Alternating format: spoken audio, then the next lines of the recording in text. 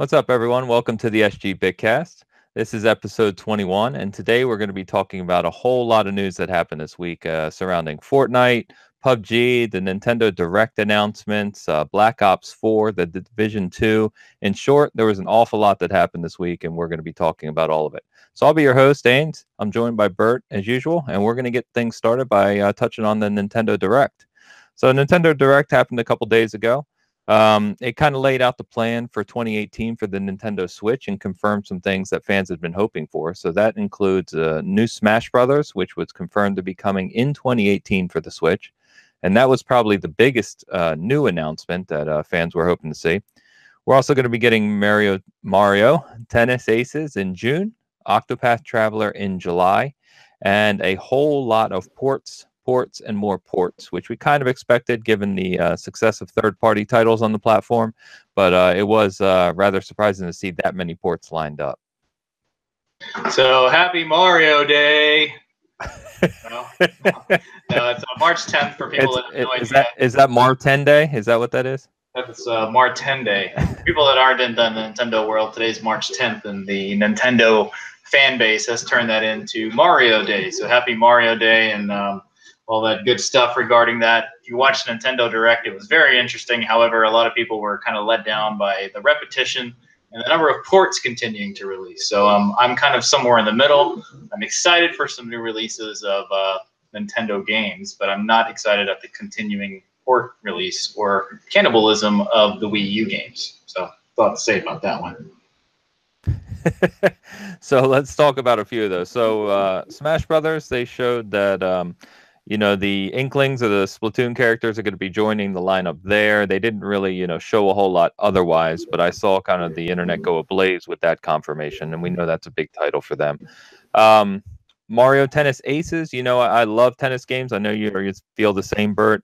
I hope that this has kind of a sense of realism when it comes to the physics. I did see they said that you can kind of turn off all the superpowers and abilities and play more of a straight tennis game, so that'll be interesting if that's done well. I hope it is.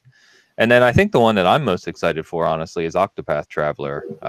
They announced a Wayfarers edition, which is a $100 collector's edition, which I thought was pretty neat. As typical, you and I both have it pre-ordered already, but that's coming in July. That's actually sooner than I thought it was going to come. So why don't we kick off with those kind of three more new releases? Yeah, so I'm kind of with you. Project Octopath Traveler is probably my favorite demo that I've played in a while. I did enjoy it quite a bit, and when I saw that, a special edition / collector's edition, I was pretty excited to see that. I was hoping they would do that. That's the thing I'm most excited about. The Mario Tennis thing, I think they can only do better after we played that last one that was just really, really poor. I actually had it, and I took the game back because it was so bad. I thought it would be a fun party game, and it did not deliver in that whatsoever. So I took it back to GameStop because I had bought it used. So that's kind of one of the kind of the letdowns, but I am hoping to see that. The Super Smash Brothers thing, and that happened towards the end. It looks, I guess, like it's going to be a new game. I hope it's going to be an entirely new game and not the Wii U port with simply the Splatoon characters added to it. That would be really unfortunate if that happened. But I think we all kind of expected a Super Smash. I think we've had a couple videos so far where we talked about the new games that are coming to the Switch that are going to be new, and Super Smash has been on everybody's list. So it is kind of cool that they're going to do that. But like I said, the ports are kind of something that I'm getting a little sick of and kind of unfortunate for me because I really don't have much to play on my Switch, unlike other people that have never played the Wii U or anything along those lines. I mean, some of the ports that we see coming are Captain Toad's Tracker, which is a fantastic game, by the way, if you haven't played it. It's just something that we actually predicted, funny enough.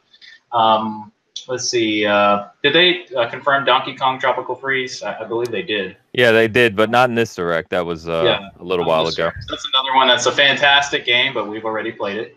But some of the more interesting things are the third-party ports that already exist on other games, and we'll touch more on that later in this vidcast. But Crash Bandicoot, which is obviously a good thing. I can't really dog them in any way whatsoever, and I don't want to sound like I'm just ranting on Nintendo because I'm probably the biggest fanboy of theirs at the moment. But as a fanboy, I'm really kind of let down by the number or lack of new things coming to the Switch versus just recycled content from third-party and first-party content. Yeah, no, I'm kind of with you. I'm finished up Odyssey. I never really got into Zelda, which we've talked about. That's why I said I'm really looking forward to Octopath Traveler because that's new. You and I both had Wii U's. We both actually kind of enjoyed the system. So I've played, we had Mario Kart and Donkey Kong and all those games prior. So, and all these other ports, like you started to touch on there. So, Crash Bandicoot, there's Undertale, there's Okami, Inside, Little Nightmares, all of those I've already played on other systems, whether it be the Xbox or PlayStation. So they don't really interest me as much. We know we're obviously getting Dark Souls in May as well. One of the interesting things that I did jump on, and you'll kind of laugh because it was the first amiibo that I'm ever going to buy, is the Solaire amiibo for Dark Souls Remastered. It went on sale to GameStop exclusive. I believe it sold out really, really quickly. But I have one pre-ordered, and I think that'll I'll say it now. I think it's going to be the only amiibo that I'm going to own, but we'll see. I think there's a Shovel Knight one on the way to you. Oh, so, my Lord. That might be coming. But yeah, so Return to sender. I think that I got the wrong address for this one. A little bit of interesting news about that is that it was an online order exclusive only. I did get one as well, but on one of the people I follow on Twitter, they're just amiibo collectors. They try to go to their local GameStop and get that as well. No luck. I did the same the following day, and it was an online exclusive order only. So that is going to be probably one of the most sought after amiibos, I think. You can never tell with amiibos because they will, as Ains joked with me on Mr. Amiibo, but there's some that they will release, and it'll be extremely hard to find. They'll be worth a ton, and then they'll reprint them later on down the road in a larger mass scale with all the stores. So as often as you see something like a Toys R Us, a GameStop, or I think even Walmart has exclusive amiibos sometimes, they only are exclusive for a limited time, and there's literally only a handful that have stayed exclusive. The rest of them have been reprinted. So good and bad there for collectors. Gotcha. Thank you, Mr. Amiibo. The only other thing we didn't touch on, for a major first-party IP is Splatoon 2. So they announced a a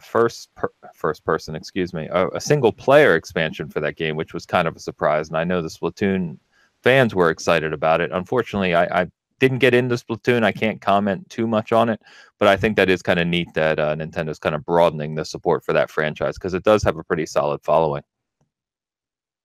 One of the things I do want to touch on is one of the bigger games that has been kind of on the radar this year is the new Yoshi game. We still didn't get a firm release date for Yoshi. I think we're still looking at 2018, but we do not have a window even, whether it's going to be the fall, summer, or anything. We might have to wait for E3 to see more on that, but that's kind of one of their bigger games that is coming, as is Kirby. So Kirby is another one of their big games that's coming too. Those are kind of the big first-party releases after kind of the massive year they had in year one. Yeah, and we did see a little out of Kirby at this Direct with Star Allies, but yeah, I'm waiting to see the Yoshi game myself. I like Yoshi as a character. I really wish, and I was actually talking with some people online about this, is that they announced, or excuse me, they didn't announce, but I saw on I think it was the Reddit, Nintendo Switch Reddit, that someone found a patent for Donkey Kong bongos again for the Switch. Oh my gosh! Yeah, and so who knows what's coming there, but. I really wish, and maybe this is just me because Donkey Kong's my favorite Nintendo character, but I really wish they would make a game like Mario Odyssey, in a big 3D open world, but with Donkey Kong and that kind of, those characters. I think that would be a lot of fun. So hopefully, I think they tried that with the Donkey Kong 64, right? That was kind of somewhat of an open world, but numerous places you could jump to. Oh gosh, I don't recall honestly. Yeah, that was a yellow cartridge. That was kind of, it's not very hard to find, but at one point it was, and a lot of people wanted it. But that's their only attempt at doing that. They didn't do as well. Oh, well. Yeah. One can dream. Anyway, we got a whole lot of other news to cover, but that was Nintendo Direct. Like Bert said, we're going to be talking a little more about the Switch in our main topic a little later, but let's move on. So, Call of Duty Black Ops 4, we kind of, along with other outlets, talked about the rumor that it was going to be Black Ops 4 this year a couple weeks ago. We kind of assumed that, knowing that it's Treyarch and Black Ops is the kind of most recognized Call of Duty name or IP at this point. So we have the confirmation. They haven't really shown too much. What they keep saying is forget everything you know. So what that means, I don't know. Hopefully it means a little more innovation in the way the multiplayer is, the maps, the progression. It's been really, really kind of samey over the past few years, at least in my opinion. You know, World War II is really good, and I know we still play it, Bert, along with some friends. And you know, I like it. I like the return to more of the core combat, but it'd be nice to see some kind of different variety out of Black Ops 4. So all they've said in terms of timeline is that it's going to be near future. So how near, they haven't really said. I doubt they'll go back to the full-on jetpacks, everything we saw out of you know, Infinite Warfare and Black Ops 3. But we'll see. I don't know. Yeah, I think the date that I've seen circling around it was 2020. Is that am I hearing the right rumor mill or the right talk? But I don't know. I don't know. Yeah, 2020 was the is a date that I've seen circling with the time period the game's going to be in. So yeah, 2 years away. But me and you were kind of joking about this, and I think we're a little bit Call of Duty'd out. World War II interested us because it was something different and new and not the same old, same old.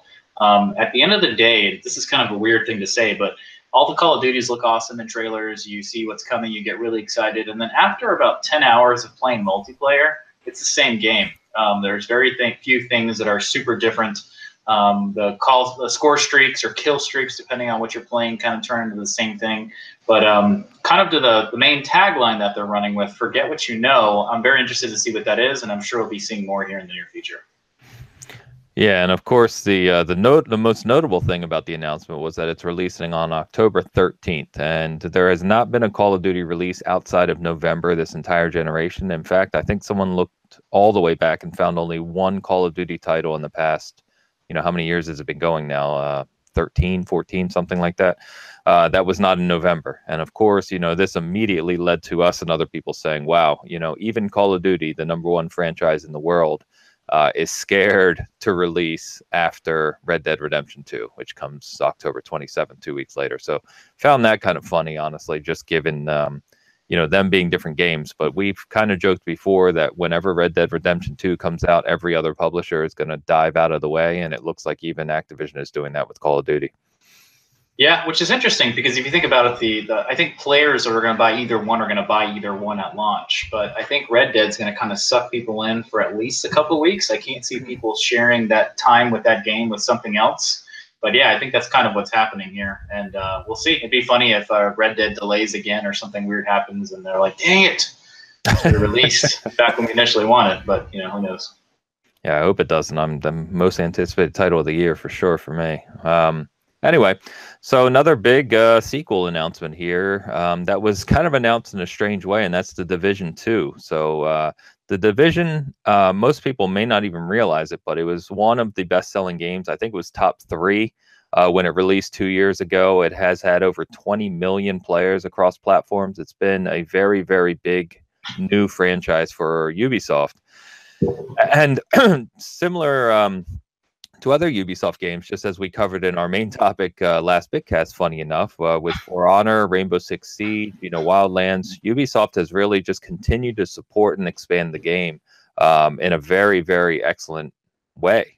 So The Division is currently on version 1.8. It is a completely different game from how you play it, how you kind of interact with the community, how you get gear from when the game launched 2 years ago. So I actually dove back in this morning for the first time in about, gosh, probably 8-10 months. And even me, who has nearly 250 hours into the game, was a little lost. I had to kind of figure things out and see what was new. And there's a whole lot of new things to do. So long story short, they kind of announced this on a state of the game. So they were talking about the updates to the Division 1, and they kind of just blurb out that the Division 2 was coming, and we're going to see it at E3. So only 3 months from now, we'll be seeing the sequel, and it's going to be on an updated Snowdrop engine. And that's about all we know about it at this time. But all they've said is that, you know, we've learned a lot with the Division 1, and we're going to be able to tell even better stories in Division 2. So I'm really looking forward to it because I've really enjoyed the Division. I know you didn't enjoy it as much as me. So what are your thoughts here? Yeah, one of the things that I thought was kind of interesting was the social media response. You had a lot of people that have been playing Division 1 for a long time. They've been through it from the beginning and have seen all the changes and everything. And they're like, wait, you're going to already kind of abandon the first one without, you know, adding more content and whatever the case is, even though they've added a ton of content.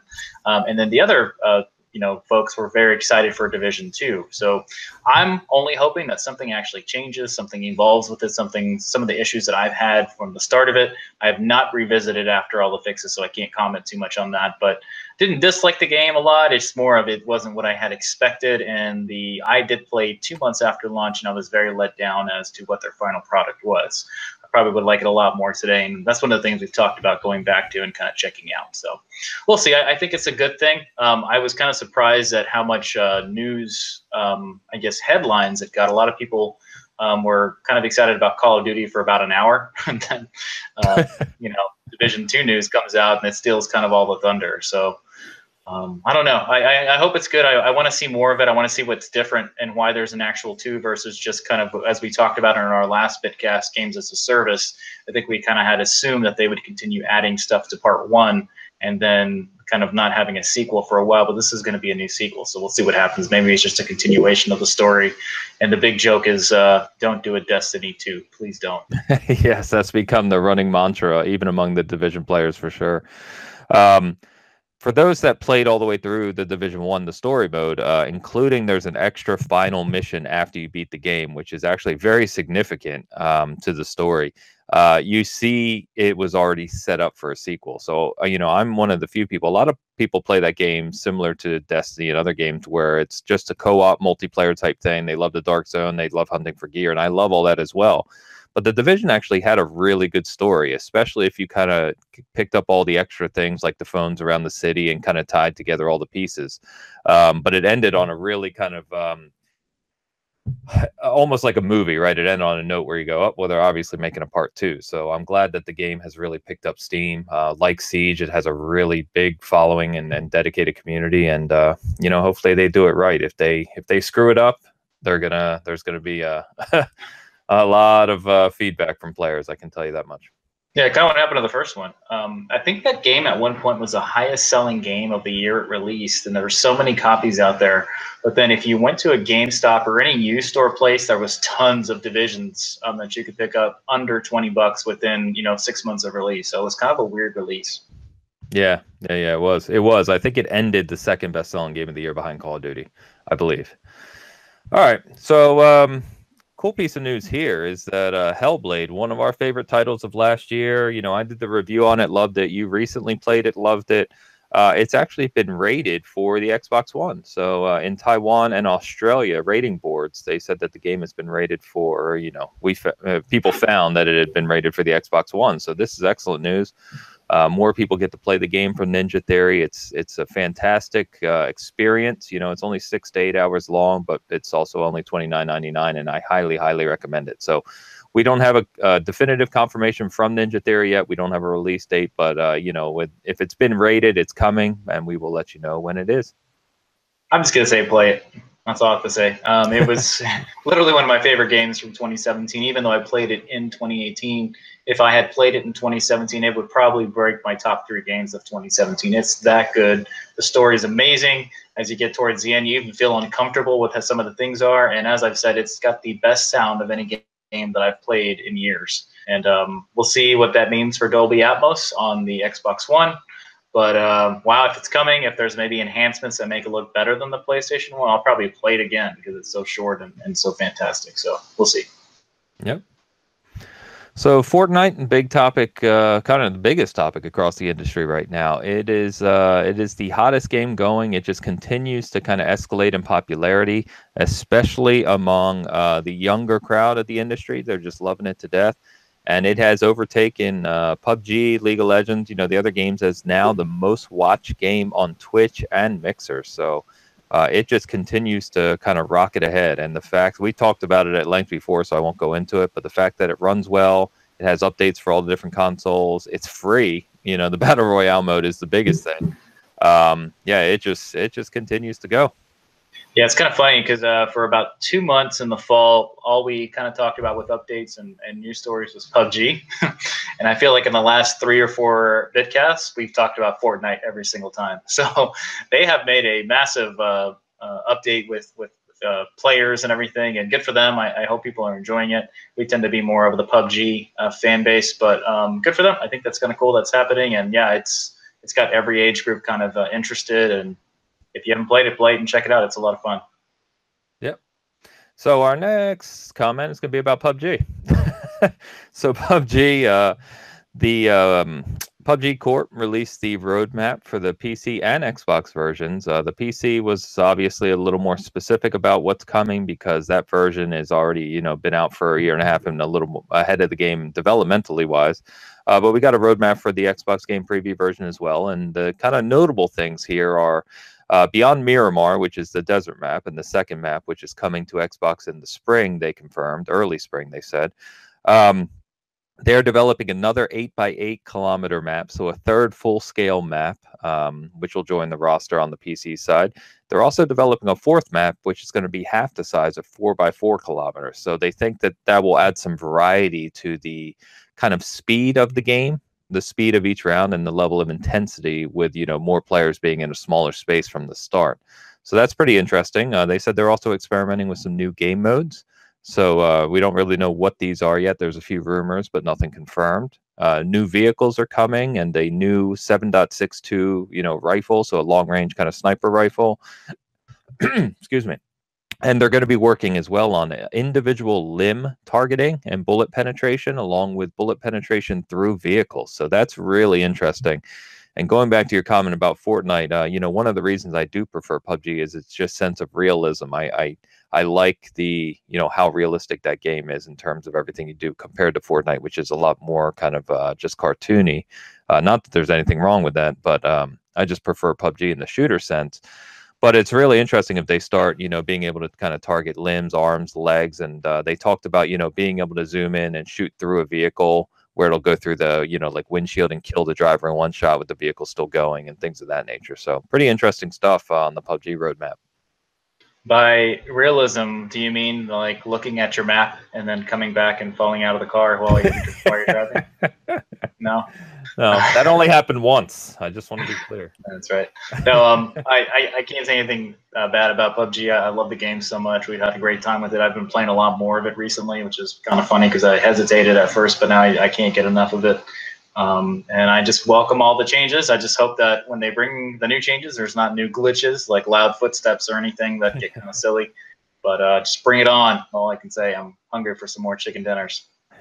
Yeah, one thing they did mention, funny enough, about that is, so we've got that hot fix coming to fix those new bugs on the Xbox side, but they did mention that the release schedule is going to be closer to 2 months going forward because they want to ensure that, one, there's fewer bugs with each release, and two, that there's more meaningful content with each release. So I think a 2-month release schedule is pretty good if it's actual meaningful releases. So that sounds good to me.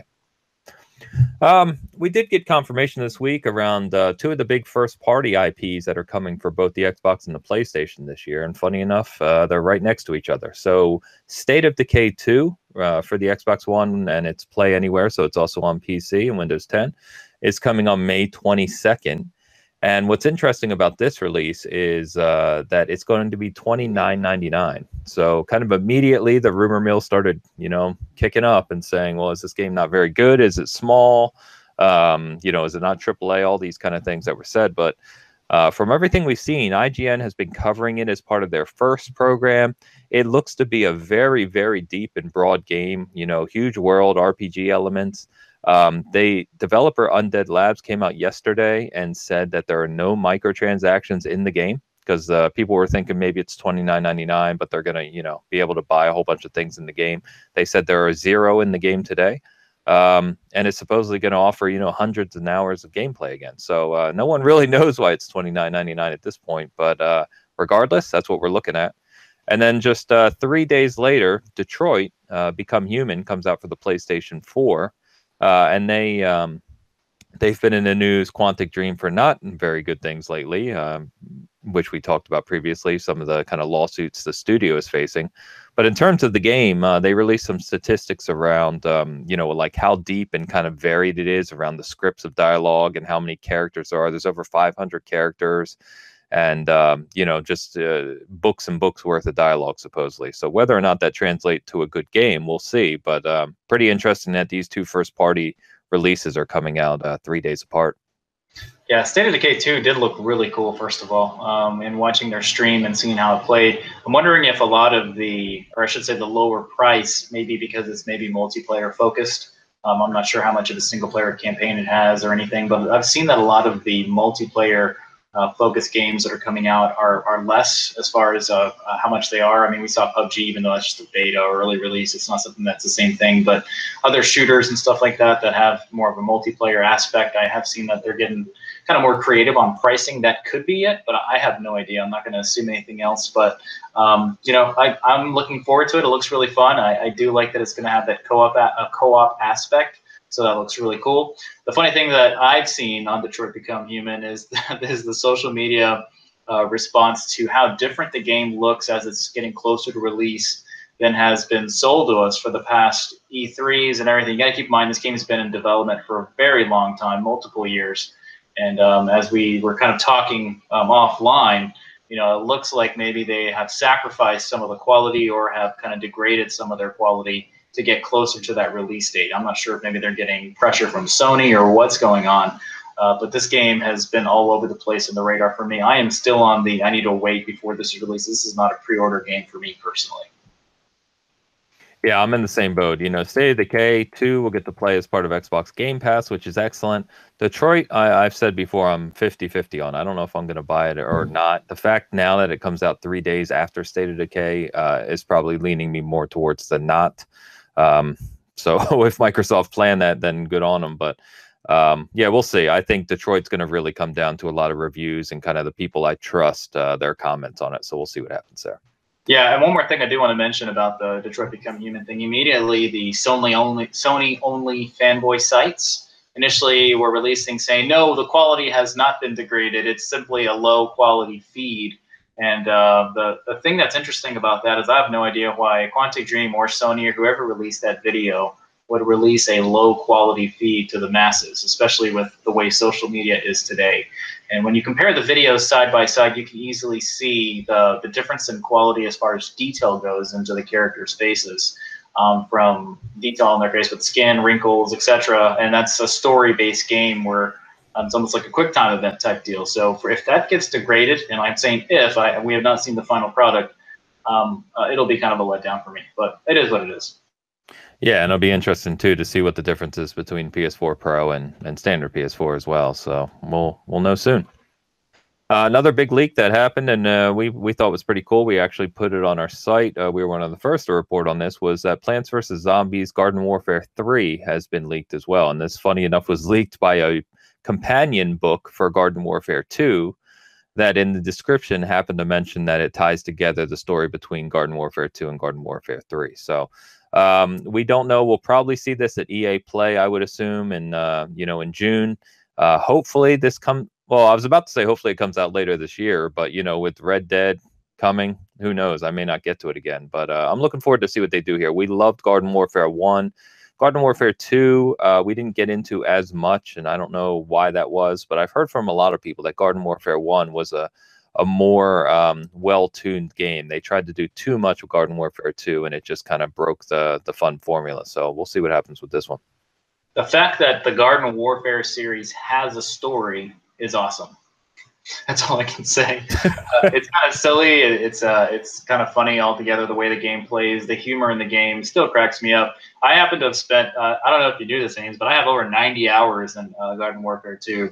So I played a bit solo, but that game is so much more fun when you play with a group and you're constantly laughing. We always joke that our spouses, significant others, whenever we play the other ones, are probably laughing at us when we're playing because we're talking about corn being shot at us or, some kind of a popcorn bomb or something hit us or something. And hearing someone rage at that game has got to be hilarious. Sounds like going to be a good game for us to stream on with a group. All right. So one other big announcement. We got two other things, but one big announcement in terms of release dates was that Days Gone, the other new first-party IP from Bend Studio for the PlayStation 4, has been confirmed to have been delayed to 2019. Given, we don't even have a date for Spider-Man yet, now that we know that God of War is coming in April and Detroit in May, Spider-Man, if I had to guess, would likely come in the August timeframe, maybe early September. But it just makes sense that Days Gone isn't going to come this year because they're not going to release that in October or November against the major AAA games. So give Bend Studio more time to polish it up, and I guess we'll see it next year. Yeah, there is a placeholder for the end of June for Spider-Man, but we still don't know for sure if that's going to come out. Placeholder means kind of almost nothing these days with any console release, really. But Days Gone was one of the 3 games that I keep joking about, that if I see it at another E3 for the 3rd, 4th, 5th year, whatever the case is, it's just going to make me rage. And so I'm raging this year at E3 while we're there. I got to hear about Days Gone again. I'm so sick and tired of hearing about that game. Just release already. So. If they're going to show it, at least show something significantly different about the world, or what they're working on, rather than just showing the same thing. So we'll see. And then lastly, on the news front, so wanted to comment, of course, I did, on the Master Chief Collection. This is a big thing for Xbox and Halo fans. 343 finally coming out and saying we're going to completely rework this title, which is a collection of some of the greatest games of all time. I'm going to go ahead and say it. And, they came out and gave a big update saying that the team is working. They're actually expanding the team, so they're working hard on it. They're going to have a big update next month on it, but they are overhauling the title. It's a kind of 1 step back, 2 steps forward type of approach where they have to rebuild a lot of things from scratch. They are actually going to overhaul not just like the graphics for the Xbox One X and bugs and stuff, but they're also changing the UI in the game. They're basically redeveloping the game. So I thought that was pretty exciting, and I'm excited to hear more about it next month, because that, we joked, or not joked, but we said previously that if Master Chief Collection was AAA top to bottom, if everything ran well, there were no bugs, it was done right, having all the Halo games in a combined package, especially in the multiplayer sense where you can just play all of them together, is absolutely incredible. Yeah, I hope it's awesome. Especially with the enhancements and the way enhancements have been releasing from Microsoft recently, I hope it's fantastic, as we played the hell out of Master Chief Collection, even in its broken state. So playing that in non-broken state and super polished is going to be awesome. We're just going to spend another 100 hours in those games, so I can't wait to play it. Yeah, 100 in the first couple weeks probably for me, but we'll move on.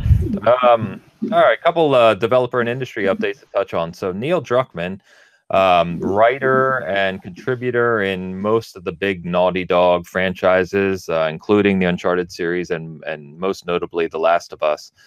He was actually just promoted to vice president at Naughty Dog. So this was surprising, but really positive news. Neil Druckmann's a really good guy.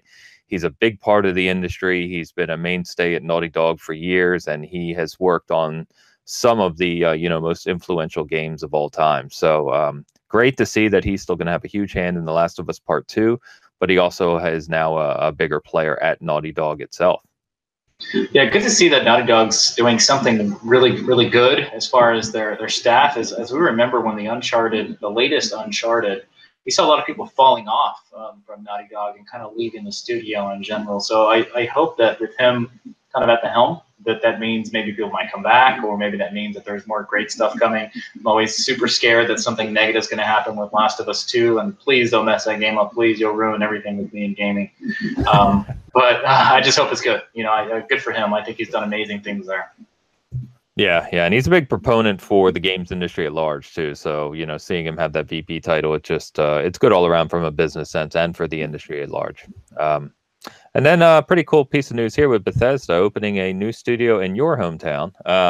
So Bethesda's opened a new studio in Austin. It's a slightly smaller studio. Who knows if they're going to expand it? You never know. They haven't commented on exactly what franchises or IPs they're going to work on just yet, but Bethesda has quite a few satellite studios that go along. They have talked that obviously Elder Scrolls 6 is coming at some point in time. Todd Howard's team is working on a new IP as well.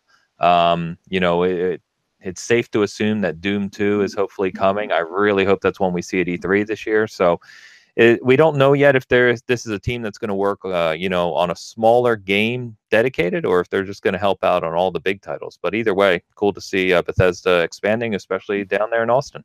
Yeah, it's funny enough. I'm not saying this because I live in Austin, but it's really kind of cool to see a lot of the video game industry is moving to Austin, or at least having an office here. We have BioWare here, we have EA here. As we have Bethesda here.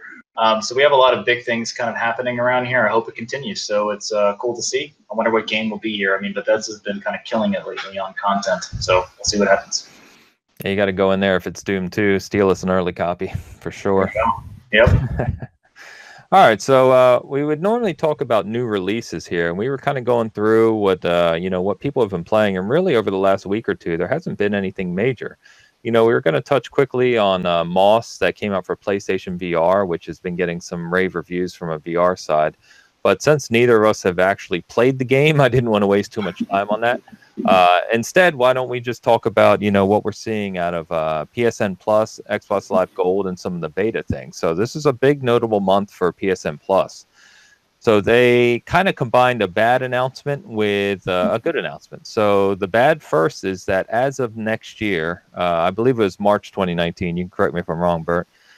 They're no longer going to offer PlayStation 3 or PlayStation Vita games as part of their PSN Plus offering. And I mean, that kind of makes sense. They're obviously not going to offer those titles forever. As big Vita fans, I'm sad to hear that, but that's okay. But the good news was that in March, the free games on PSN Plus are two excellent titles. One of them is, considered to be one of the greatest of all time on the PlayStation 4, and that is Bloodborne, with the other title being Ratchet and Clank. So probably one of the best offerings we've seen in terms of free games on the services for a long time. Yeah, well, let me first start by saying that Ratchet and Clank is probably one of the best remakes to release on any console this generation, period. It looks like an entirely new game. I guess it is, with it being a remake. But if you, funny enough, I played the Ratchet and Clank back on the PlayStation when it was released, and then the PlayStation Vita port, which they kind of updated a few things happened, only like 6 months before the remake came out. So if you have not played that remake, it feels like a brand new and fresh game. It doesn't feel dated at all, and the graphics are actually fantastic, and it does have some really good pro enhancements to it. So that's something good. And Bloodborne is in my top 5 games ever on PlayStation 4. So amazing games. However, you can get both of these pretty cheap as it is, but it's good to be getting them for free in these subscriptions. So good for that. Yeah, and Bloodborne, as with most of the Souls games, has a really kind of dedicated, hardcore community. So this has kind of revived that community, brought some new players in. So that was definitely cool to see. On the Xbox side, the free games are Trials of the Blood Dragon, which is kind of that weird crossover of the Trials game with the Blood Dragon thing that Ubisoft did a couple years ago. And then Superhot is actually coming next week, which is supposedly an excellent game. I haven't played it yet myself, so I'll be checking that out. But most notably that, it's been covered quite a bit is that the final open beta for Sea of Thieves is this weekend. I say final beta, which it happens to be open, so anyone can get in there and try it out. It is Xbox One X enhanced, which is the first time for the beta, so people are really kind of sharing a bunch of cool screenshots and videos, and it has some new content that wasn't in the previous betas as well. So they're really kind of getting that community going, and believe it or not, Sea of Thieves release is only 10 days away as of today, so hard to believe it's almost here. Yeah, one thing I do want to mention is Microsoft has not said anything about them doing away with backwards compatibility and changing their games with gold release of that 360 game. So many times when you see that games with gold 360 title, it's immediately available on the Xbox One as backwards compatible. So every month that comes along, there's a new title that's coming through there. So kind of cool that they are sticking to their backwards compatibility, plan for the Xbox One. Yeah. All right, so what we're going to do then is just move on over to our main topic. And tonight we're going to talk about kind of debating or countering. We're just going to have a back and forth conversation about some of the common misconceptions or statements that you hear often said by, different kind of fan bases throughout the industry. So we're just going to tackle 2 tonight. It's probably going to be something we'll do once in a while. But first up, we're going to talk about the Nintendo Switch. And the Nintendo Switch has gotten a lot of kind of press over its first year. We heard it was the best-selling console for Nintendo in its first year. It's blown all expectations away. And, of course, it, kind of led the charge on Game of the Year talk between Zelda Breath of the Wild and Mario Odyssey. So it definitely had an excellent first year. Sales are continuing to do well. It's blown even the PlayStation 4 sales away in Japan. So Japan's really kind of adopting it as well. And third-party support is really ramping up. So we're seeing, tons of ports, as we mentioned earlier. But that's a good sign because it means third parties in the future will consider the Switch or should consider the Switch. when they're initially releasing their titles. So we'll see. We hope that happens. However, what we wanted to kind of debate or counter today is how Nintendo seems to get a pass on a lot of criticism that Sony and the PlayStation, or especially Microsoft and the Xbox, would receive had they taken similar routes or made similar offerings.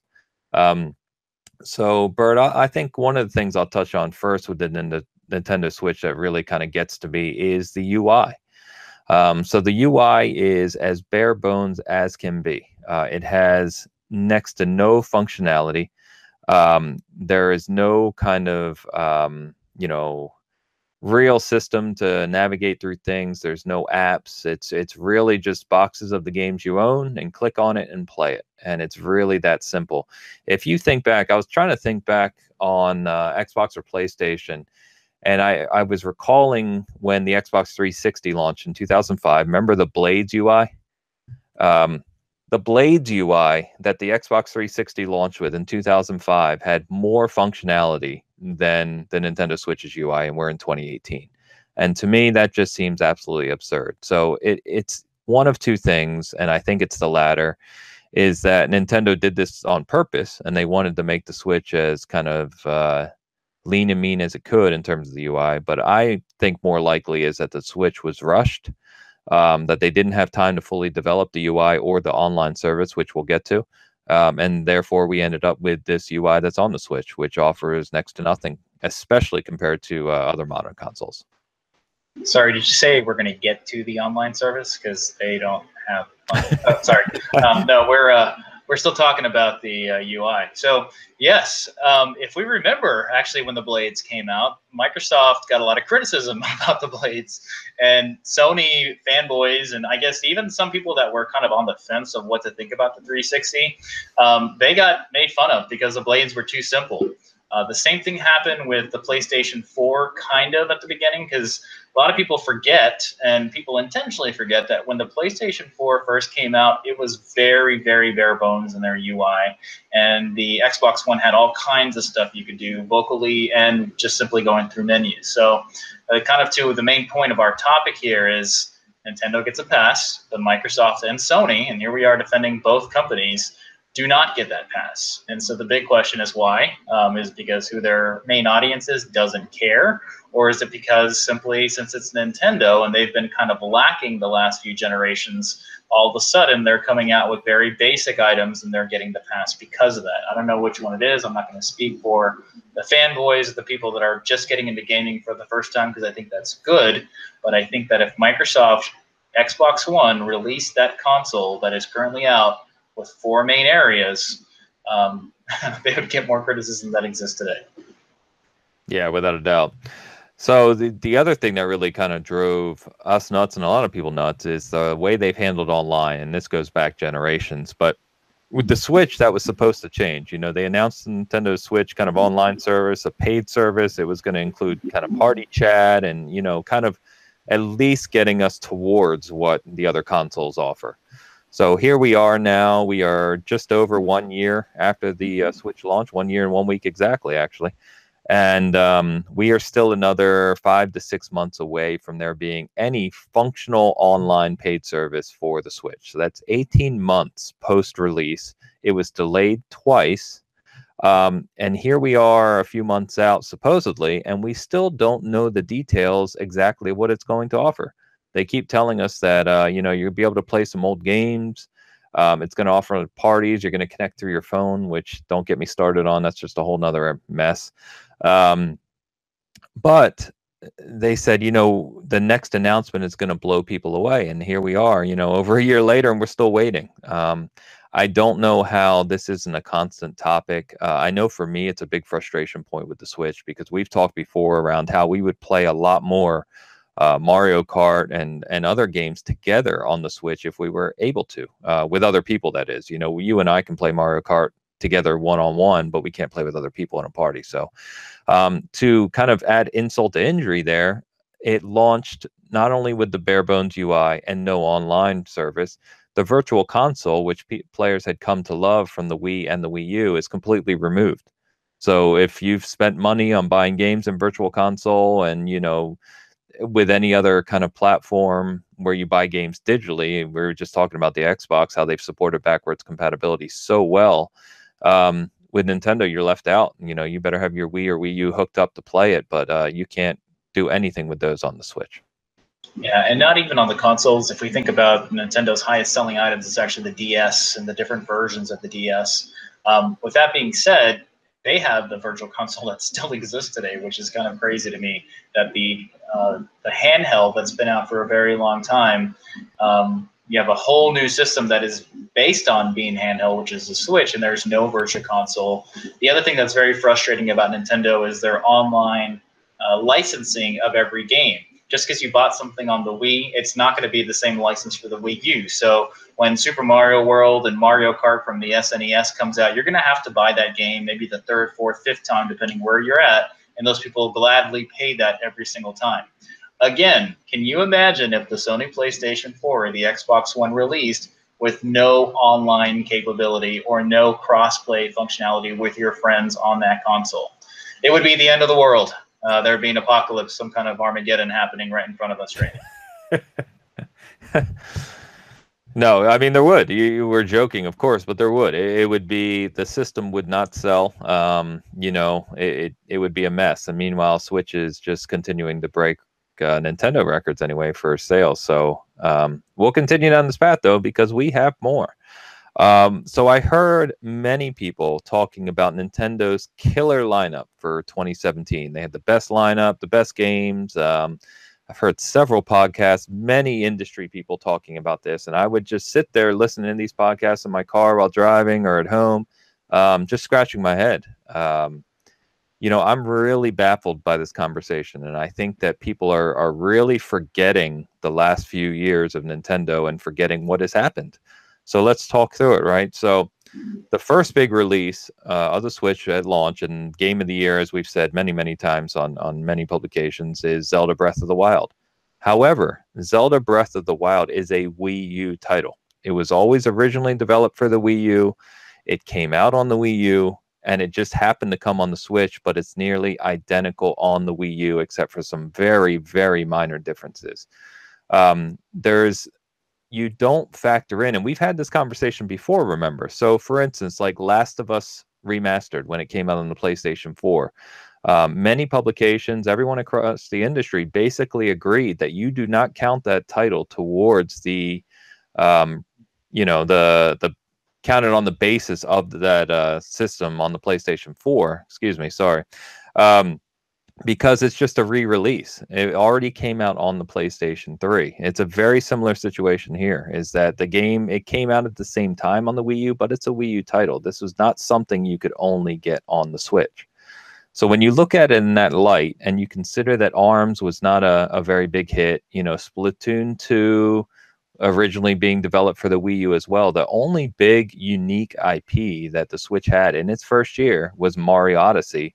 And when you look back at all the Nintendo consoles, whether it's the NES, the SNES, not the SNES, just going to remind you, the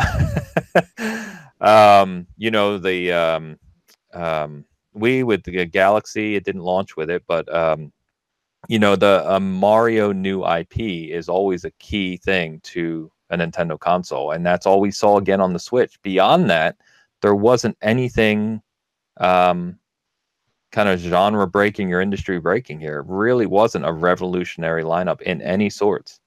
Sorry, Bert, yeah. went a little long there. Did you are you done? No, I'm kidding. So really quick, Mario Odyssey was originally developed for the Wii U. And the reason you can say that is there is no way that game was not developed for the Wii U being on when it released. Also, if you think about the games that did release for the Wii U, there wasn't a 3D platforming Mario in a traditional sense as Galaxy 1 and 2 was for the Wii that came out on the Wii U. We had Super Mario 3D World, which I guess is kind of a 3D platforming, but not really. It's not their big AAA Mario that usually releases. But I think what I think what Nintendo has kind of done is they have kind of swept the Wii U under the rug and a lot of people didn't even know what the Wii U was. And so Nintendo kind of has, as I kind of joke, they've cannibalized the Wii U and their failure of the Wii U, because a lot of people thought that the Wii U was simply like maybe an expansion to the Wii. And towards the end of the Wii, it was not doing that well anymore. I mean, the Wii had an awesome start, but at the end of the Wii, software was disappearing. There really wasn't that much first-party stuff. But then when the Wii U came out, only hardcore gamers knew what the Wii U was. There's games that have almost outsold on the Switch more than the Wii U sold in multiple years in its first year of release. So if we think about the 4 biggest selling games for the Switch, they're all Wii U games. And some of those we've played already. And if you think about third-party stuff that has come out in that first year, it's really kind of unfortunate because we're not seeing anything new. And if you are a hardcore gamer that has to play all games when they come out that are fantastic, you're not really getting anything new outside of Zelda and Mario.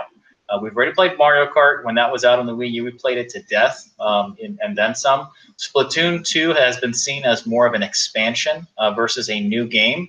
Splatoon 2 can run and has been seen running on the Wii U before, so it's not really a new, complete experience. If you look at the other high-selling games for 2017 for the Switch that are not first-party, you look at more of like Doom. You look at other games that have come out. I think Payday is a 2018 release, but it's still something that is... Skyrim's another one. Yeah, Skyrim. Don't get me started with Skyrim. I figured I'd throw that out there for you. How long ago did Skyrim release? We had 6 years. 7-year mark. By the time we get to that release, that makes no sense to me. Hey, you can get Link armor in it. You can get Link armor in the Switch version, so you're good to go now. So yeah, Nintendo has cashed in on their mistake of the Wii U. And if you're not a hardcore gamer, you never played the Wii U, so this is all new to you. I think it's unfortunate for us that did play and still love our Wii U. Mine's sitting right kind of there. You can kind of see the screen. But I love the Wii U. I had still played it. I still play it for social nights. We still play Smash, Mario Kart, all that stuff. But as a Switch adopter, you can kind of see my library right here. I have 5 games. And the 5th game that I bought is the best game. That is a new title. That is an original title outside of the Wii U ports, and that is the Mario Rabbids Kingdom, which I think is fantastic. So yeah, great. I'm off my rant. No, that's the point here, is that we're just trying to be realistic. You know, I want to be clear that we don't hate the Switch. We both own it. We both own games for it. We both take it with us when we travel. We both like it. But again, we're talking about the things that Nintendo gets to pass on that other companies would not. And I think your point hit the nail on the head, is that Nintendo realizes the Wii U was dead. It was like a flop. So they have kind of swept it under the rug, and they're just bringing anything forward to the Switch because it's such a big hit that they know a lot of those Switch owners who never bought a Wii U will now play because it's on the Switch. And that's a shame for people like us, as you said. So, but wait, we're still not done. There's other things. We kind of touched on the ports, and I'll let you go a little further on those because you know the detail about them more than I do. But the technical issues are always the things that drive me crazy from a platform perspective. And if you recall, when the Switch launched, actually still today, there are no cloud saves. There's no way to get your data from a game off of the Switch. And when it initially launched, that meant that if you had a technical issue with your Switch, they couldn't even transfer your data off of it. You had to send your Switch in, get a new one, and there were people losing, 80, 100, 120-hour saves in Zelda because they had a hardware issue. And that's just unacceptable. That makes absolutely no sense in 2018 or 2017.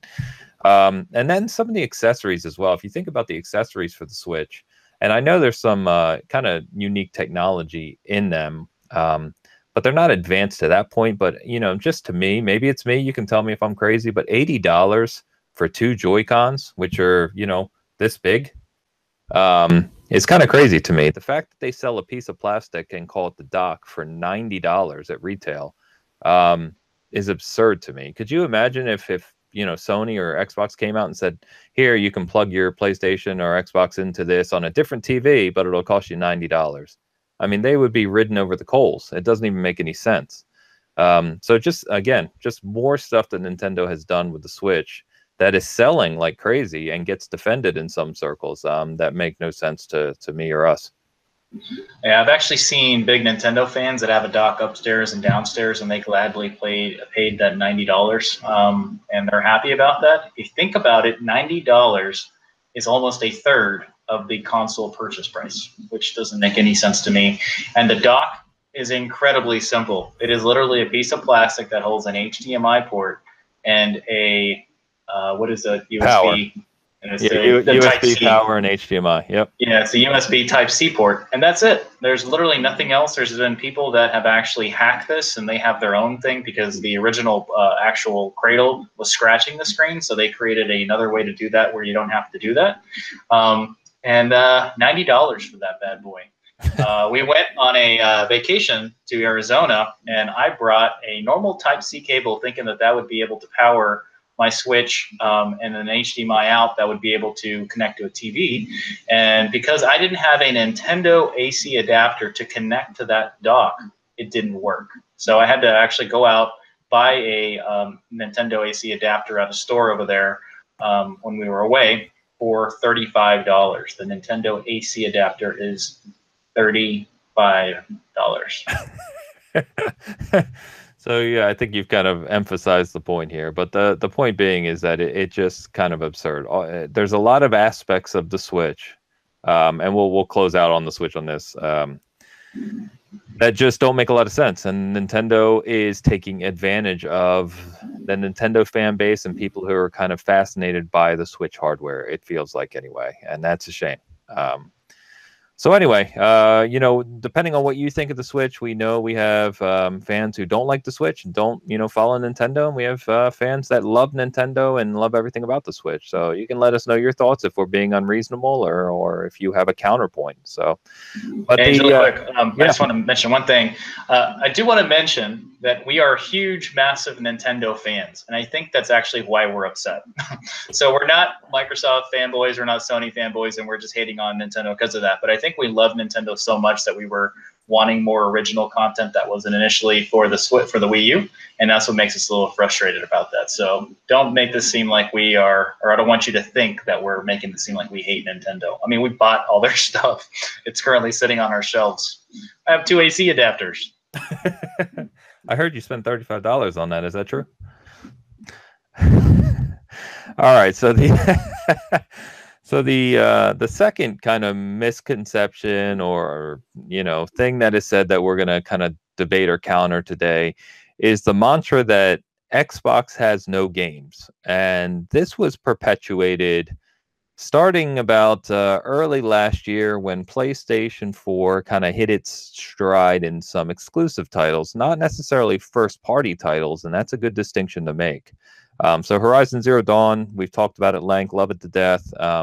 Fantastic game, first-party title. But things like, Nier Automata, Hellblade, and Persona 5, and Neo, so 4 quick examples came out. Not first-party studios for the PlayStation 4. They just happened to come out early last year. PlayStation 4 had an excellent 2017, especially early on. And so that kind of led the fanboy bases or the people we don't like to associate too much in that regard to this mantra of Xbox has no games. And it didn't help, of course, that Xbox in 2017 had one of the weaker first-party lineup scheduled with just Halo Wars 2, Cuphead, and a few others. However, we have talked at length about this topic before. And in fact, Bert himself has done a lot of research into this topic and whether or not it really holds any water when you dive into it. So, Bert, I'm going to let you kick this one off because you're more well-versed on the playtime among first-party titles compared to third-party titles because you've done a video and article on it. Yeah, so I did an article, back in maybe June of last year, as to are exclusives really the thing that sells a console, and also is it something that actually is the highest selling piece of software period on any of the consoles? So the only console that can really state that is Nintendo, and the reason, as we were just railing on them, Nintendo has got all their games, and the most games that are sold and people buy it for is the Nintendo games. Until recently, third party has not been a big thing. But sticking on the Microsoft and Sony fanboy war that has been going super strong this generation, Sony didn't really have a ton of exclusives until really late in 2016, early 2017 is when all the exclusives came out. I did a ton of research on not only game scores as to the quality of the exclusives at release, but also what has sold the most in the actual overall sales categories of the Xbox One and the PlayStation 4. And it's very interesting to find out that exclusives don't even break into the top 20 sold games for the Sony PlayStation 4. So if you are a Sony PlayStation 4 owner and that's all you've bought, and you're railing that your exclusives are what sells the console and that's where it's at, your games aren't even in the top 20 of games sold if you are that adopter, with the exception of 2. And so that's kind of a weird thing there. Uncharted was one of them at the time. Another one that gets a pass in our book is The Last of Us port, or the remaster of it. Is not really a new game this generation, so it's not really counted in the running. But when you look at the overall game scores that are released across Metacritic and OpenCritic, Microsoft actually had the higher score by over 7 points of exclusives since the start of this generation. It wasn't until 2017 where Sony killed it. And I think we can all admit that Sony killed it in 2017, that the exclusives really came out in that year. But you have to look at when Sony, PlayStation 4, and Microsoft Xbox One released and look at it in general. So it's really hard to kind of say that. If anything, Sony was really lacking in the exclusives department. And unfortunately, Sony has kind of fanned this massively as to this is where all the exclusives are found. A lot of people get kind of tricked into the advertising of numerous games. I have personal friends that are not hardcore gamers that thought Call of Duty and Destiny were exclusive to the Sony PlayStation 4 because of the advertising rights that they had and the way they were able to release DLC ahead of time. So it's kind of unfortunate. I think a lot of the messaging that Sony does is very they misinform their crowd a lot, and it makes it really hard for Microsoft to kind of do what they do with their titles as well. And you can't really blame anyone else but Microsoft at the start of the generation with the way their messaging was released in a very confusing manner. Thankfully, Phil Spencer is there now, and he's doing a great job with where the console is going, but he's still and if you want your head to blow up, do not look at social media at all when it comes to fanboy wars. It's like looking at politics in 2018. It is horrendous to kind of look at where there's misinformation and facts. There are still people claiming that the Microsoft Xbox One has to always be on and you can't buy used games for it in 2018. It's unbelievable how those rumors perpetuate. But yeah, and I think there's a couple other points here too. As you noted, third-party titles are usually by far the best-selling across both platforms worldwide. So you look at FIFA, you look at Call of Duty, you look at Battlefield, Grand Theft Auto 5, Minecraft. These are games that are on each platform. They are the highest-selling games on each platform, and they are the most played games on each platform. So far and away, the majority of people play games that you can get on either platform. The only exclusive recently that's broken into, the higher sales numbers is Horizon Zero Dawn, but that's really the only one. The rest of them fall far behind, the third-party titles, as you said. So the other thing to comment on here is, and some other people have pointed this out, and it's really about preference. For us, we play all of them, so it doesn't really matter. But if you look at the PlayStation 4 exclusives and what they offer, so if you think of their big titles, let's just stick to the big titles. So the Uncharted series, Infamous, God of War is being rebooted here shortly. What's one I'm forgetting here? I think I'm forgetting one, but anyway, our Horizon Zero Dawn, we'll just throw that in there. Killzone. Killzone's fantastic. Don't. The old Halo killer, right? Yeah, right. Anyway, those titles, fantastic games. Last of Us, one of my top 3 favorite games of all time. Horizon Zero Dawn, fantastic game, one of my top games of last year. Uncharted, one of my favorite series. So these are all fantastic games. I will take nothing away from them. However, when you look at the amount of play time that each title offers its consumer, there's a huge difference. So Sony focuses more on the first party, Third person. Yeah, third person and story-driven, titles, which is great. Microsoft, on the other hand, if you look at their major titles, whether it be Halo, Gears of War, Forza Motorsport, one of their biggest franchises, and then even their things they're bringing this year with State of Decay 2 and Crackdown 3, Sea of Thieves. These are all games that have, well, Sea of Thieves, no, but they all have a single player component, and there is a long, story going in Gears of War and Halo. However, the majority of playtime is spent in multiplayer, whether it be competitive multiplayer or co-op multiplayer. Those titles offer hundreds and hundreds, and for some people, even thousands of hours of playtime. I think we were just looking yesterday, and I have something like 500 some hours in Halo 5. And I think I have maybe 20 hours in the campaign. So that just goes to show you. And I think there's something to be said for that. People will say, well, we've got Last of Us and Uncharted on the PlayStation side, and I would never want to take those experiences away because they're some of my favorite of all time. But if I had to take one on a desert island somewhere, I'm taking Halo or Gears all day long, because that's a game I can just continue to play. It continues to get updated. And, it just offers that experience that the others don't. And I know some of you may be thinking, Uncharted and Last of Us do have multiplayer, and they do. They're small communities. They're not on the same level of something, like Halo or even Forza in that regard. They're just not the same, even though they are well done. Because I actually wrote an article on Uncharted 4 multiplayer, but I digress. But anyway, the point is that if you look at the amount of playtime that you can get out of these titles, there's a very stark difference, and I think that should be pointed out as well.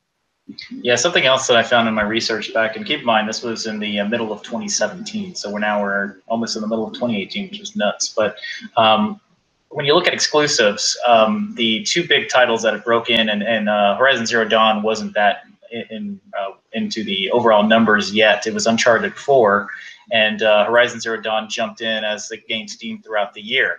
But if you look at each console owner, the average Xbox One owner owns more exclusives than the average PlayStation owner. And this is, once again, average. If you're the hardcore gamer, you're going to have all the exclusives, all that stuff. But the average gamer, as we're mentioning, plays cross-platform titles. Your Maddens, your FIFAs, your Call of Duties, your Battlefields, all that stuff. And then every once in a while, they will play something else. Like, I think, funny enough, I had a buddy that only plays Gran Turismo. And I asked him, hey, have you played the new Uncharted or The Last of Us? And he's like, what is that? So just be careful when you get into those conversations of this is where Sony has all their things and Microsoft doesn't. I think if you kind of go back to Sony and you were to ask the average gamer, who is the main mascot for Sony PlayStation? I don't think they would have an answer for you. Whereas if you go to Microsoft and go, who's the main Microsoft mascot? You immediately know it's Halo, Master Chief.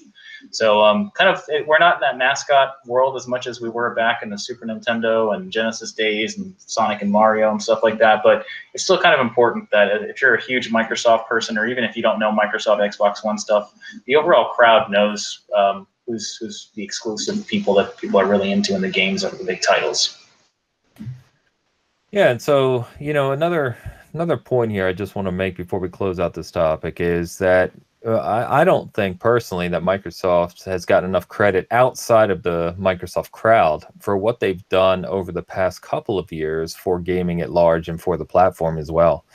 So when you hear things like Xbox has no games, we just touched on kind of the exclusives and the big titles, but Microsoft, more than any other company, especially more than Nintendo, which we talked about, is giving you more ways to play the Xbox games across all generations, and more ways to play the games you already own by far than either PlayStation or the Switch. So if you think about things like Xbox 360 backwards compatibility, right? The Xbox 360 was a hugely popular system. Many people owned a ton of games for it.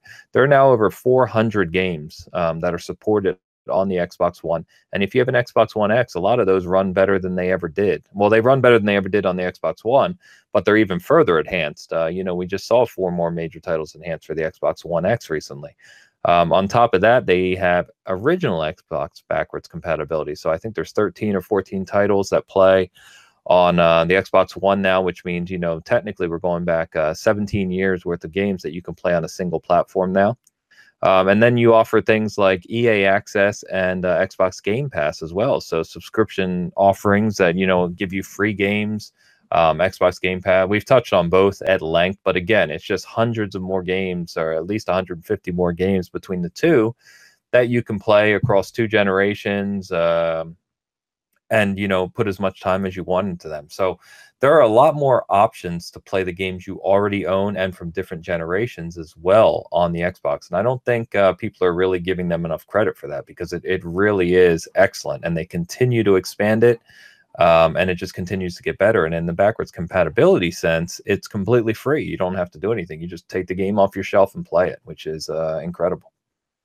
Yeah, I think that's what the point you're making is, people need to kind of realize that Microsoft, a lot of the things that they're doing doesn't make them any money whatsoever. If you have that original Xbox game or that original 360 game, you literally put it in your console and it works. There's not, Microsoft's not making a penny off you for doing that.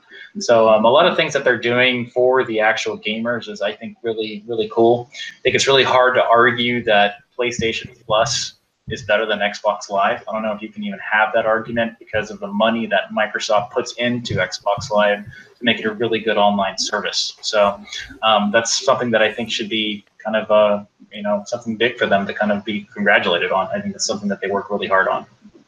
Yeah, for sure. So just to close this out, I was going to say that, we obviously, our whole site's built around playing everything, and we always talk about everything. And so at the start of that, this whole Xbox has no games mantra, which is nonsense. The benefit of being a gamer who plays everything, I was commenting on how a lot of the Xbox first-party titles give you that multiplayer component where you can play for hundreds of hours, and a lot of the Sony first-party titles give you that single-player narrative experience. The best part, right, is own them all. If you have the means, of course, but if you play them all, you get the best of both worlds, and it is the best way to do it, quite frankly. So anyway, anything else you want to touch on before we just kind of close that topic out? Yeah, own them all, just like Pokemon. You got to catch them all. But yeah, I think the competition is really big and important between the two. I mean, we've both seen Sony kind of challenge Microsoft, and Microsoft challenge Sony into the way they do things and the way games are releasing. I think Sony's even looking at better ways of doing their online services. If we remember, like I joke about the PlayStation 4 when it first released, it is entirely different now than it used to be at launch. And I think that if Microsoft didn't exist and it was just Sony out there, I don't think Sony would have done a lot of the enhancements and things that they've done to get better throughout the last few years that they've been out. So just keep in mind, the fanboy stuff is fun back and forth, and the banter is back and forth. But if it was only Sony or only Microsoft, it would be a very boring world when it comes to games. So just keep in mind, competition's got to be there in order for things to get better. Yep, for sure. All right, so that's closing out our main topic. Let's talk about some collectibles, some old games, have some fun here. So collectibles, I think I'm going to touch on Burt, right? So just a few things I picked up this week. As you can kind of see behind me here, the Funko branded plushes for Cuphead came out, and because I'm such a sucker for Cuphead, I picked these up. I actually already have the Cuphead and Mugman plushes that came out from theyeti.com several months ago. These are a little different, and of course you can see I picked up the Devil as well. I also got some of the Funko Pop Cupheads, and I was able to secure, which is nice, the Spring Convention exclusive, which is Cagney Carnation, which is one of the early bosses in the game. So this was pretty cool to find as well. But I also wanted to touch on, talking about Sony and the history there. So as you can see here, if you're not familiar with what this is a launch US edition PlayStation 2. And, I sold a lot of my older consoles, which makes me cry every time I think about it and all the stuff I sold off. So I'm slowly picking them all back up. And I kind of wait until I can find one that's what I would consider in mint condition. So that's the console itself, the box, all of the inserts and manuals and everything that goes along with it. And I was able to find this seller that had this PlayStation 2 in excellent condition. As you can see, the box still has its gloss. It's in perfect condition. So the console is actually in there. I didn't want to take it out and everything, but pretty excited to grab that this week as well. Yeah, I've been kind of lacking in the collectibles department. I really haven't picked up a lot of stuff. I have a lot of things on order that's coming soon. But one thing that I did pick up after watching a fantastic review by, I believe it goes by Porsche Power online. Sounds like an idiot. Yeah, the Nacon, Nacon Revolution Pro controller for the PlayStation 4. Kind of excited to get into it. I'm not really playing that much on the PlayStation 4 at this moment. I actually just finished another game and then jumping back into the PlayStation 4 game that I was working on. But it's going to take some adjusting. I've gotten so used to the PlayStation 4 controller that I'm looking forward to doing that. And then something else, some fantastic news that I'm currently negotiating on. I'm negotiating on a Yua console. What's that bad boy? Someone posted one on Craigslist. I want 30 for it. I threw 15 He wants 30 for it? He wants 30 for it. I threw 15 bucks at him. Oh my god. We'll see what happens, but it does have 2 controllers, and it would be awesome to have on my shelf just because I think it's a hilarious story. You know, but I hope I picked that up. I was just gonna say we laugh about that stuff now because they were on clearance at Target for like $20. I remember just stacks of them.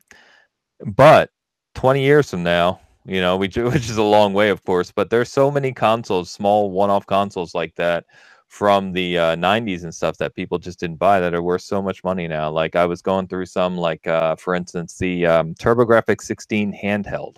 Mm-hmm. You know, so I had the TurboGrafx 16, of course. Never bought the handheld. Go ahead and look up what the TurboGrafx 16 handheld is in a box in mint condition. You're paying several $100s for that thing now, just because it's rare and people want it. So I joke with you, but I'm telling you, if you can get it, I would get it and sock it away because it'll be a cool thing to look back on, you know, 10, 20 years from now.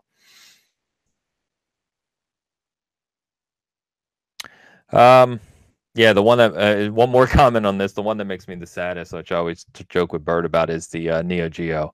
Not as rare. There's plenty of Japanese ones out there, but I had a Neo Geo US edition in the box, you know, mint condition and everything. Those go for usually above $1,000 nowadays, along with some of the games I had that go for a few $1,000s each. So it makes me cry every time I think that I sold those off. But anyway. All right. We want to move on to your favorite section, if you'd like to lead us in. The season reflections are back. All right.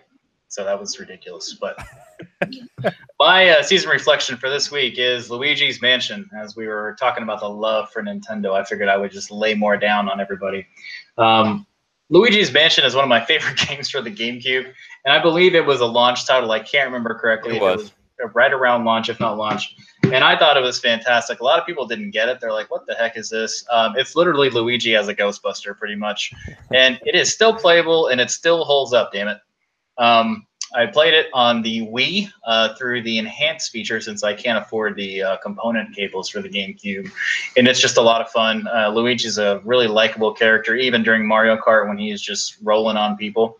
But it's a lot of fun. If you haven't played it, check it out. It's really the only place you can play it is on the GameCube. If you have a GameCube or if you have a Wii, you can play it on the Wii through, I guess, the backwards compatibility, even though the Wii is pretty much a GameCube with motion controls. But check it out. A lot of fun. Yeah, it is a great game. I was one of the few who loved it as well. I know a lot of people at the time were mad that we didn't get the you know, the Mario 3D game to launch with the GameCube, but I loved Luigi's Mansion. I thought it was a blast. So my game is, you know, I thought in honor of picking up the PlayStation 2 here, I would go back to one of the classics that defined it, and actually now looking back has obviously defined gaming in the industry, and that is Grand Theft Auto 3. When this came out, and then we've said this about a few of the titles that we've talked about, but this game was a industry changer. It led the conversation around, you know, where games were going. It led the conversation about game violence and led to meetings in Congress and hearings about video games, which I cannot believe we have to talk about again in 2018. That's another topic, but Grand Theft Auto 3 was the definition of revolutionary. When I played it for the first time, even being a big gamer at the time, my buddy actually got it before me. I played it at his house for about half an hour one day. I drove to, I think it was Electronics Boutique on the way back to my house, picked up a copy, and, you know, I think I sat there the whole rest of the night playing it. But it's the game that led the way for Vice City and San Andreas, and now, of course, what we know is Grand Theft Auto 5. Revolutionary title. And one funny thing here, so this the gentleman who sent me the PlayStation 2 sent me this as well. I got a few games with the PS2. I only just realized, not only, like I said, everything's in mint condition, so it has the whole map in here. You remember when we used to have the map of the city, Bert, and the full color manual? Yeah, those are fantastic, man. Which is excellent. But on top of that, look at this. Dang, 8 megabytes. 8 MB memory card. So we'll see what is on this thing once I hook it up. But it'd be kind of funny if I have his old game saves from Grand Theft Auto 3 and the other titles on there. That's It's pretty funny. neat. I booted up my PS2 probably about 6 months ago to kind of test a couple of games that I received from some friends, and the memory card menu is hilarious. There's like an icon of that specific game, and then it like moves. And hopefully your memory card still works because some of those have gone bad over time. But Yeah. that's PlayStation 2 was just amazing back in the day. And I had a friend come over to play Grand Theft Auto 3. He's like, I'm not really into it. He ended up playing until 3 a.m., not exaggerating, just driving around town, kind of getting the cops, I guess the stars, Yep. to escalate. And then he got like a tank through a code and was playing and blowing people away. So fantastic game. And you're right, that changed the entire industry. So Rockstar are doing it again.